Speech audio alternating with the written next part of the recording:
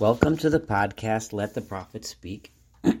Today we are privileged to study the final chapter of the book of Jeremiah, the book of Yirmiyahu, chapter 52. And with this we will conclude our study of this incredibly inspiring and incredibly tragic book that we've been studying together now for a while. This chapter changes the mode a bit. We leave completely the prophetic pronouncements that have characterized most of this book. There's no mention of Jeremiah himself, and it may even seem the fact that the last chapter, 51, ended ad hena until this point is the words of Yirmiyahu. It would almost seem that this was added on as a postscript by someone else. It's important to note that this is it's extremely similar in content and in words to the last chapter of the second book of Kings, which summarizes the same events. It's worthwhile for those who want to study in more depth to place in front of you a copy of this chapter and juxtapose it next to a copy of that chapter of the end of the book of 2 Kings, of Melachim Bet.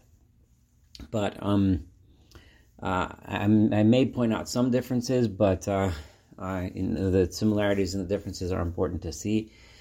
But this is also a little bit of a summary of some history, and we'll end off on a little bit of a nice note, a little bit of a slight comforting note, which kind of summarizes our feeling that we had throughout Jeremiah, that we read of a lot of destruction, a lot of death, a lot of suffering, a lot of sin, but there's always a thread of hope, a thread of hope for a better future, a possibility that things could be and will be better, and we'll get that sense from this last chapter. So let's begin with verse 1. Ben Esrim v'achat Shana Tzidkiyahu b'Molcho. Tzidkiyahu, the final and last king of Judah, was 21 years old when he became king. V'achat esrei shana malach b'Yerushalayim, and he was a king in Jerusalem for a total of 11 years. V'shem imo, his mother's name was Chamutal bat Yirmiyahu milivna. Her name was Chamutal, and she was the daughter of another person by the same name, Jeremiah from Livna. This is not the same as Jeremiah from Anatot, who was the author of this book. A different Jeremiah had a daughter named Chamutal.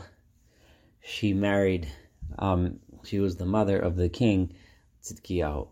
Vayas hora be'enei Adonai, and Tzidkiyahu did evil in God's eyes, k'chol asher asa Yehoiakim, just like his predecessor, Yehoiakim, did. Remember, his predecessor was Yehoiakim, because during the days of Yehoiakim, his predecessor, the anger of God was against Jerusalem and Judah, until it came to the point where Nebuchadnezzar came and attacked and threw many of the people out of Jerusalem because of their rebellion.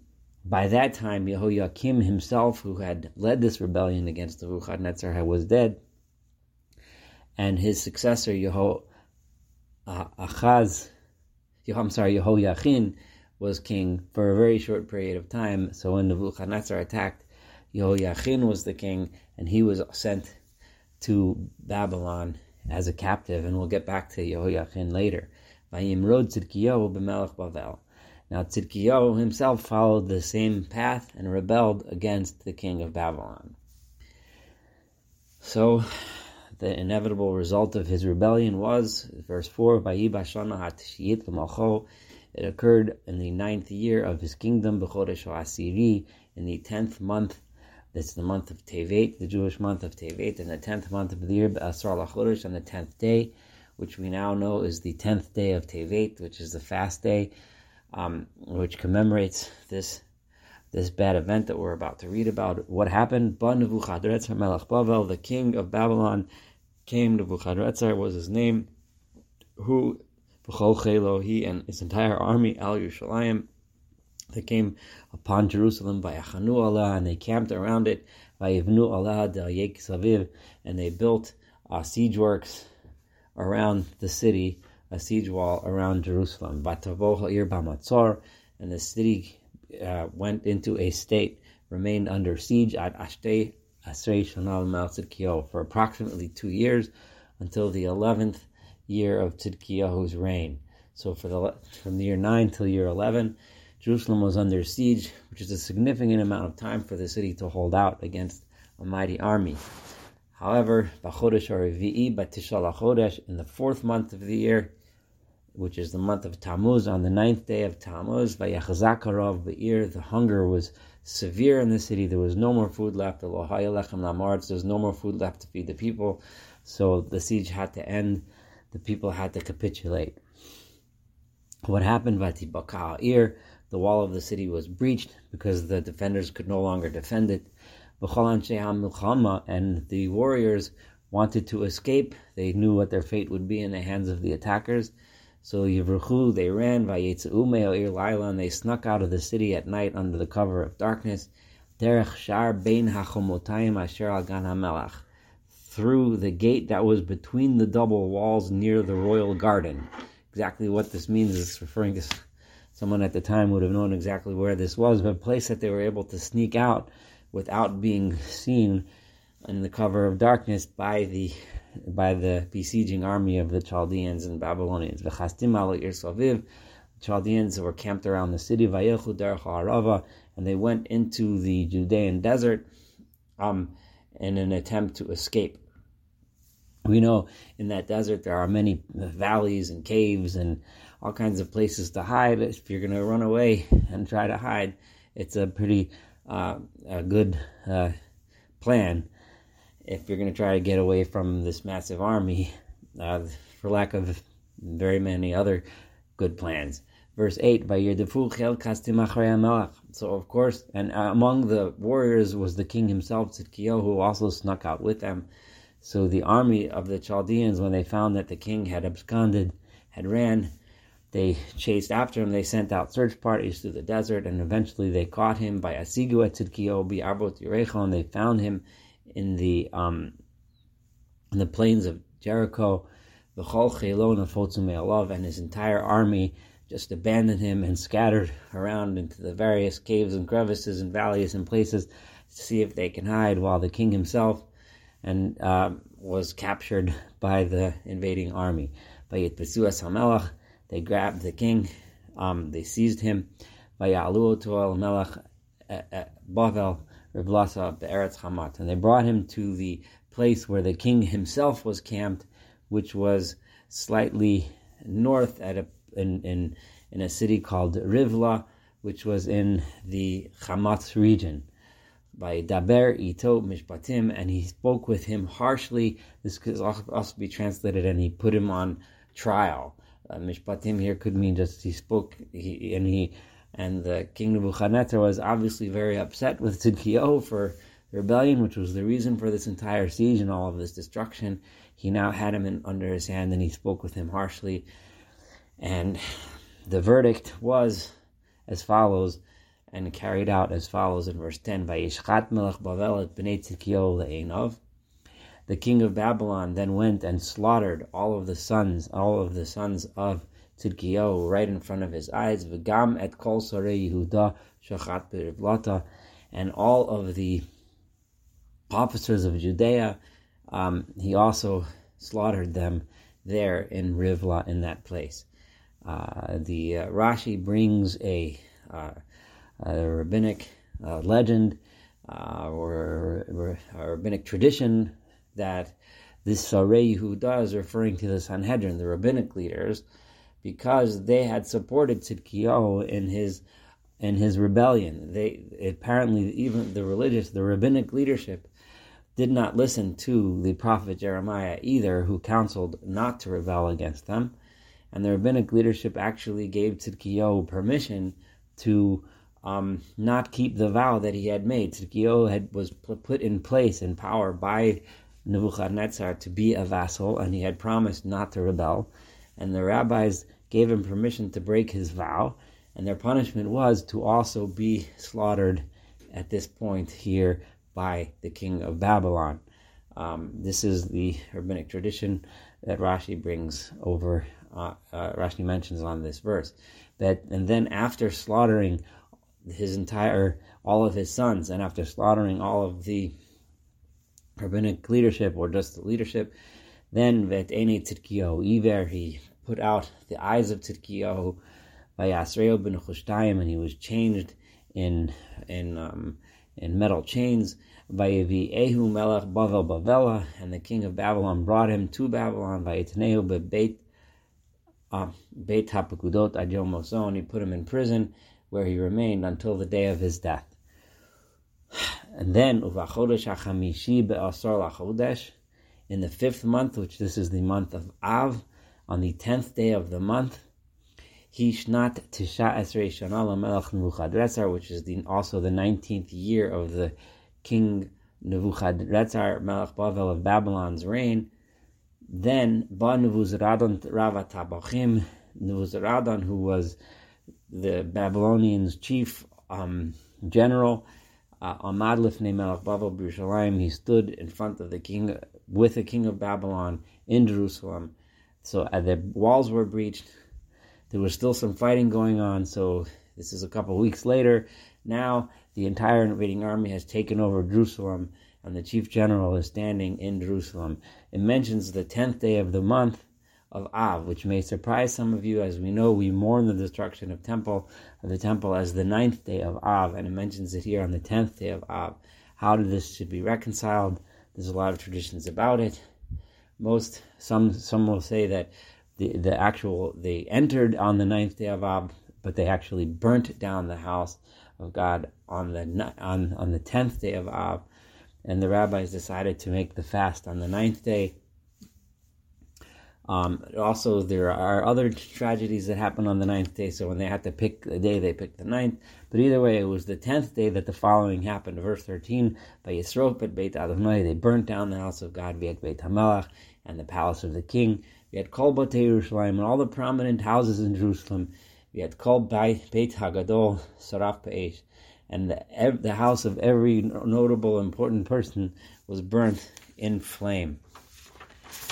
Or it also can mean Beit Hagadol, every important building of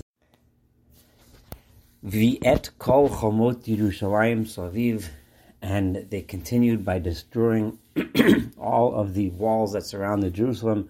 Notzu Kol Chel Chastim, the armies of the Chaldeans crushed them. Asheret Rav Tabachim, those armies that were being led by the chief of the guards. Umidalo Ta'am, and we just mentioned that the leadership had been either executed or had run to escape. So from the poor people of the nation that were still stuck within the walls that were there, and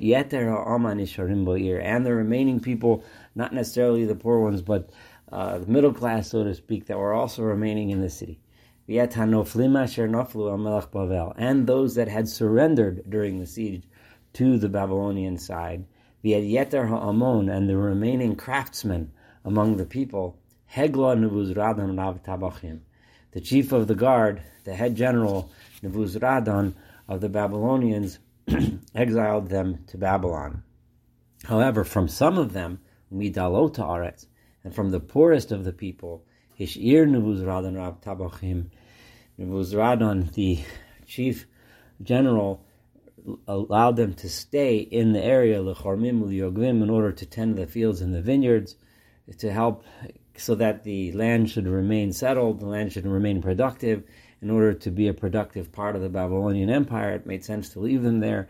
And we know what their fate was. Those were the ones that ended up being led by Gedaliah, and so on. We read those chapters earlier. Yet, now we're going to list many of the structures and vessels that were in the temple that were destroyed and or removed by the Babylonians and taken to Babylon as booty. This gives us a sense of the grandeur of the structure, the physical grandeur of the structure, and also the history. Some of these things that had been built in the days of Solomon talking about going back hundreds of years, that it is now being taken apart in order to drive home the tragedy of the destruction. Describing the building and the items in the building helps drive home a terrible sense of loss. And that's what we're about to start reading in verse 17. V'et amudei hanechoshet, and the bronze pillars, asher leveit Adonai, which were in the temple of God. V'et hamechonot, and the stands. V'et yam hanechoshet, asher beveit Adonai, and the bronze sea. This means this giant bronze water reservoir, which was in the house of God. Sheberu Chastim, the Chaldeans smashed it. Vayesu et kol nechushtam bavela, and all of the bronze or the copper was taken off to Babylon as booty. V'et hasirot, v'et hayoim, v'et hamizamrot, v'et hamizrakot, v'et hakapot, and the pots, the shovels, the shears, the sprinkling bowls, the ladles, v'et kol kalei nechoshet, and all of the bronze vessels asher yisharsu v'hem that were used in the temple services, lakachu, they took them all. V'et hasipim, v'et hamachtot, v'et hamizrakot, v'et hasirot, v'et hamenorot, and the basins and the fire pans and the sprinkling bowls and the lampstands and the ladles and the jars and the pots. V'et hakapot, v'et hamenakiot, asher zahav, that which was gold was gold. In other words, the last verse 18 was talking about the copper or bronze items. Now we're talking about the golden items, kesef, and many that were made out of silver. Lakach rav tabochim, the general Nebuzaradan took them all with him back to Babylon. Ha'amudim shnayim, the two great pillars, the hayom echad, and the one molten sea, is another giant water reservoir. V'habokar shnei asar, and the 12 bronze cattle, nechoshet, asher tachat hamechonot, that were underneath the sea. There was those statues of bronze oxen that upon which this giant container for water was kept. Asher asa hamelach Shlomo leveit Adonai, that King Solomon made in honor of the house of God. Lo haya mishkal in nechushtam, there was so much bronze, so much metal, that they couldn't even weigh and measure how much it was. Kol hakelim ha'ela, when you add up all of these vessels. V'yoha, and as for the pillars, shmona esrei amah komat amud echad, each pillar was 18 amot high, which would be somewhere in the range of just under 30 feet tall. V'chut shtem esrei amma yisubenu, its circumference was 12 amot, so it would have a circumference of somewhere around 18 to 20 feet. V'avyo, and its width arba etzbaot navov, the metal was 4 fingers thick, like several inches thick. It was hollow, but it's just a massive amount of metal. V'koteret olav nechoshet, and it had on top of it, it's a capital made out of bronze. V'komat hakoteret achat, and the height of each capital was 5 amot, was 5 amot. Sivachav rimonim ala koteret, and there was meshwork and metal pomegranates decorating, surrounding the capital. Saviv kakol nechoshet, all made out of bronze. V'cha'ela la'amud hasheni, rimonim, and the same thing for both pillars. Vayiyu harimonim tishim v'shisha rucha, there was 96 pomegranates facing each direction, or facing all the directions. Kol harimonim me'ah al hasivacha saviv, with room for 100 pomegranates all around the meshwork. Verse 24, Vayikach rav hatabachim. So this was just describing the items that they took of bronze and copper and gold. Vayikach rav hatabachim et Seroya kohen harosh. And the chief of the guards, so again the general, took the temple leadership. He took Seroya, who was the high priest, Vet Zephaniah kohen hamishna, who was the deputy high priest, Vet Shloshet shomrei asaf, and the 3 people that were in charge of the temple, keepers of the threshold is how it's translated. They took one eunuch who happened to be one of the war generals. He was in charge of the army, and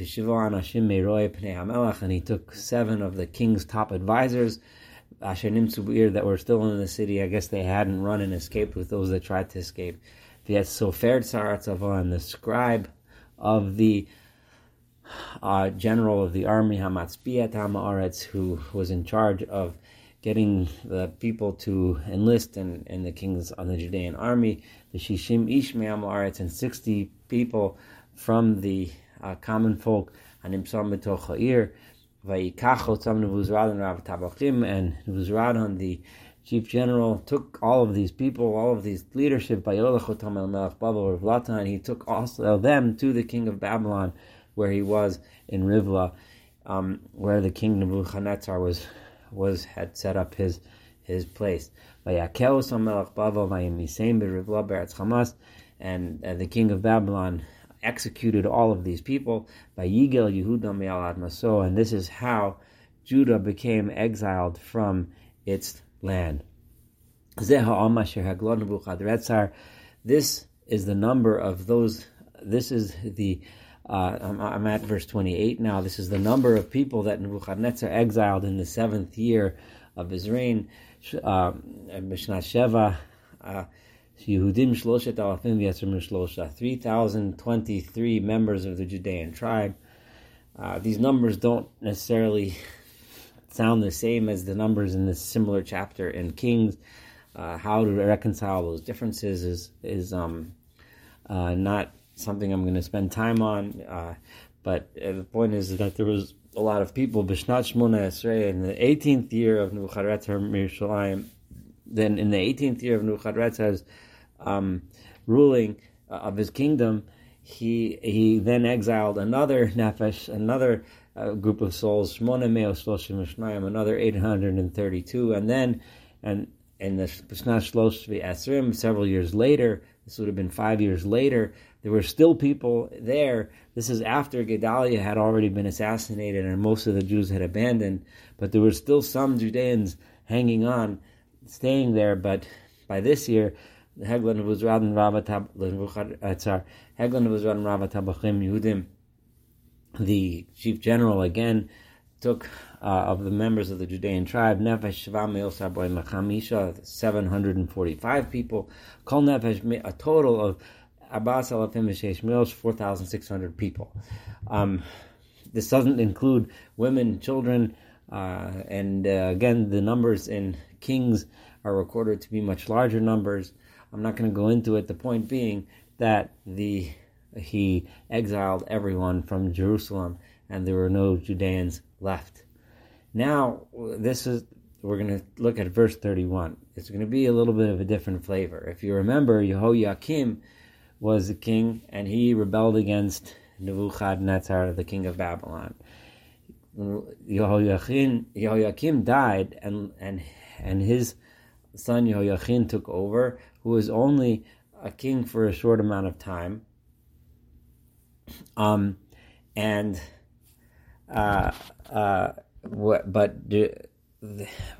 he was the king when Nebuchadnezzar came to attack Jerusalem the first time.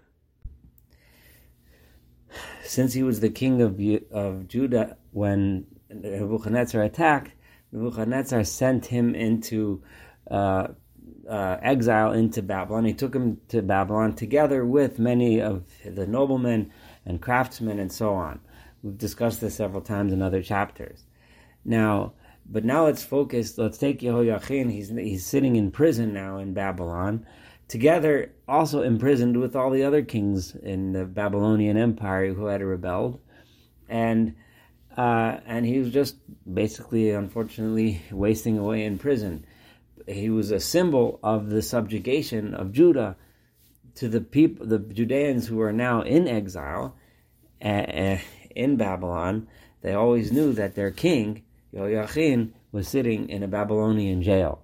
However, B'shtim Asar Chodesh, B'asur Mechamisha LaChodesh, in the 12th month, on the 25th day of the month, Nasa Avil Merodach Melech Bavel. Avil Merodach was the son of Nebuchadnezzar. So Nebuchadnezzar is now no longer king.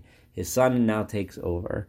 And Avil Merodach, the king of Babylon, Bishnat Malchuto, when he became king, he raised at Rosh Yachin Melech Yehuda. He raised the head. What that means is that he recognized that Yehoiachin was someone whom he can have faith in as a loyal person, and instead of leaving him to rot, so to speak, in jail, he took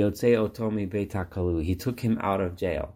This was kind of a sign of respect to the people of Judah, and as you can imagine, the people of Judah who were in exile, knowing that their former king is now taken out of jail and being treated more respectfully, what must have been a very encouraging sign. Vayedaber ito tovot, this is verse 32, and he spoke to him nice words. Vayitain et kis'o, and he placed his seat mima'al chisei hamelachim asher ito bebavel. He gave him like an honor higher than the other kings that were captive in Babylon. In other words, he said of all of these, he gave him a position of honor, kind of like the head of the captive kings. Vishinat bigdei kilo, and he took him out of his prison clothing and put him in more respectable clothing. V'yachal lechem lefonav tamid kol yimei chayav, and he gave him, and he allowed him to eat at the king's table, the rest of his life. Aruchato aruchat tamid, and he gave him a regular meal. Nitnolo was given to him. Eit melech Bavel, he had rations given to him every day from the king of Babylon, Varyom biyomo, each and every day, ad yom oto, until the day of his death, kol yimei chayav, the rest of his life. This is a little bit of hope, showing that there is some hope. The king of Judea was treated with a little bit of respect. You can just imagine that what this did to the spirit of the people of Judah in Babylon. It said, it's not all over. Our king has been taken out of prison. Our king is living a respectable life in the court. Maybe one day we can reestablish our nation. A little words of hope that is appropriate to end this book of Jeremiah together, that despite all of the terrible destruction that we see, we're left with a little shine, a little glimmer of something good to come, which Jeremiah had prophesied about so many times, that the Babylonian Empire would soon fall, and as a result of that, the Persians would take over, and that they would allow the Jews to begin to return and rebuild their land and rebuild the temple a second time around. This was a privilege of mine to study this book of Jeremiah together with you. Those of you that have been with me the whole way, those of you that have only joined for parts, every single person, thank you so much for studying with me. I do feel as if we're studying together, and let us hope to always end every day, every moment of our lives with some hope, with some encouragement, with some good tidings for the future, and looking forward to continuing the study of the prophets together.